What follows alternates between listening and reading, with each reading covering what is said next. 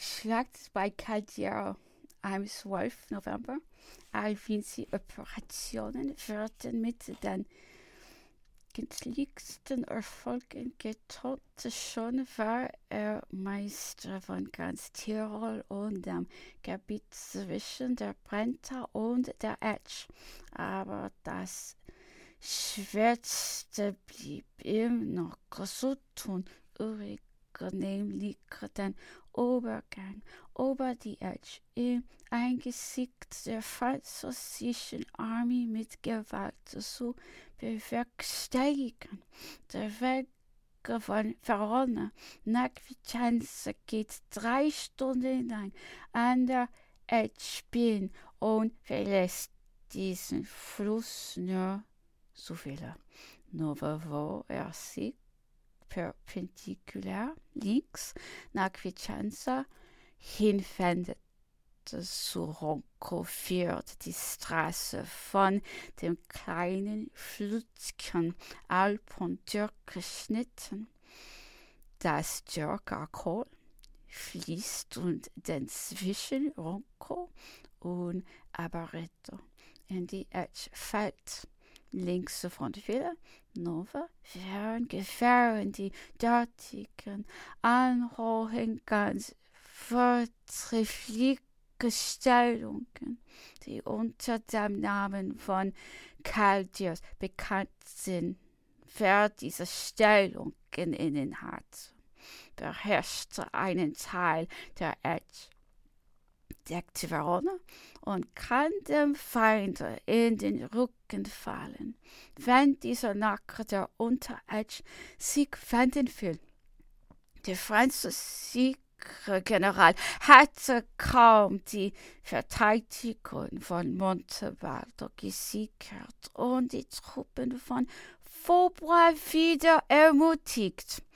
Als er nun Caldera, das weiter defensive mancherlei Vorteil gewährte und seiner Stellung mehr Kraft geben sollte, zu besessen eilte. Er drang daher am 11. von Verona war die Brigade Verdier an der Spitze warf die feindliche Avantgarde und gelenkte Warte bis zu dem Fuße von Caldera. Aber Avinci hatte selbst diese Stellung bereits genommen, die auch gegen Verona Krieg verhalthaft ist.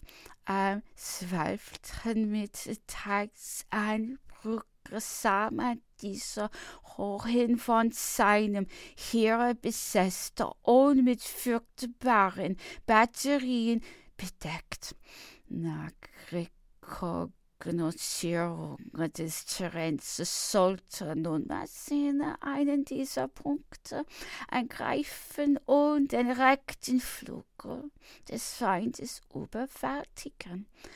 War dieser hoch genommen und der Feind verteidigte sich schlecht, so war auch sogleich die Schlacht entschieden.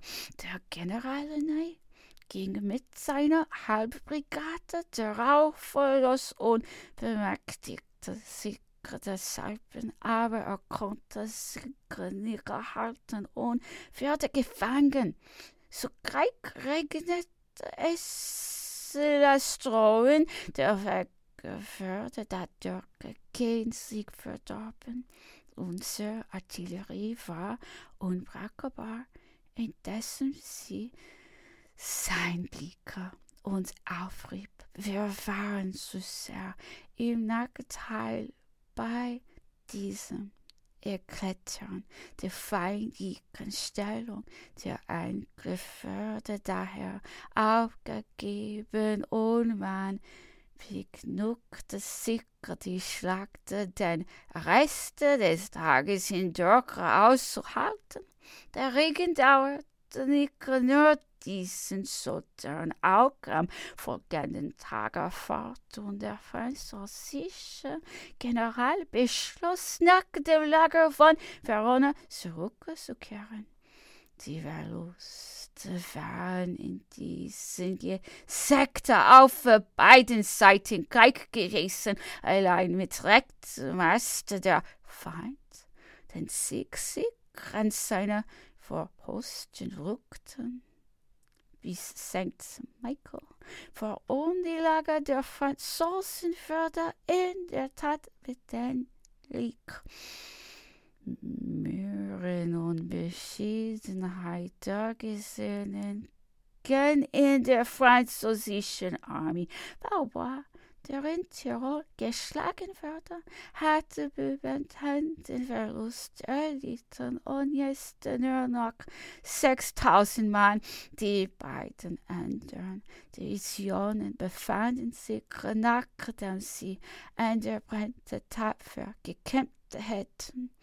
Nun ist auf dem Rückzug nach Verona und ihr Angriff auf Caldero war verglückt. Eine hohe Meinung von den feindlichen Streitkräften hatte sicher alle Gemüter bemächtigt. Verbrauchssoldaten behaupteten, ihre Flucht aus Tirol zu entschuldigen. Sie hätten einer gegen 3 gefochten und Eva ist fanden. Auch diejenigen, welche unter den Augen Napoleons gefochten hatten, den Feind als zahlreich. Beide Divisionen zahlten nach ihren Verlusten nur 30.000 Mann unter den Waffen.